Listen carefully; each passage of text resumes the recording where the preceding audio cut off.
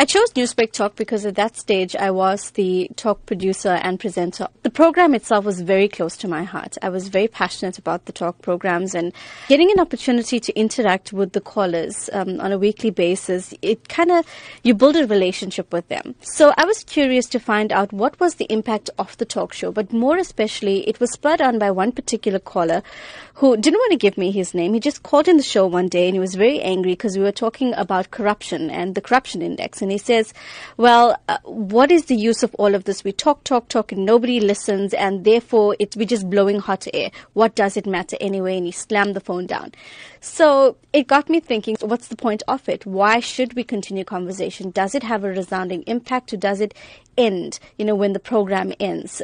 Do the conversations, for example, continue around dinner tables or around the braai stand, for example? Talk to us about some of the research methods you used and the interaction you had with callers in terms of, as you say, extracting that information for your thesis. It was a qualitative study, so I got to be a little creative with it.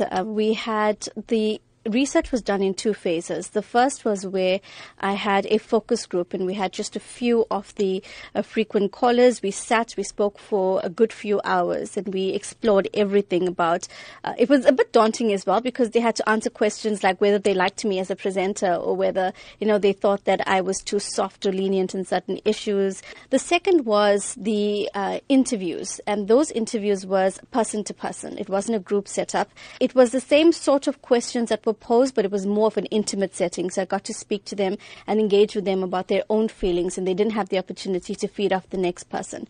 So those were the two stages, and then all of the data was collated and we were able to find the emergent themes. And what was interesting about the themes is that everybody who was part of the group, they all agreed that Newsbreak had a resounding impact on their own lives. The aim of the thesis was actually to find out just that. At the end of it, what do you think is the impact of Newsbreak Talk on communities that we service? Are they really taking those conversations off air into their homes? Well, absolutely. There's a few critical findings. The first is that everybody agreed that Newsbreak was an avenue for catharsis. So it meant that even though they were not able to engage with policymakers, at a parliamentary level, they were able to voice their opinions and to vent out certain anger and certain frustration that they feel. The second part of it was that they felt that it was highly educational to them.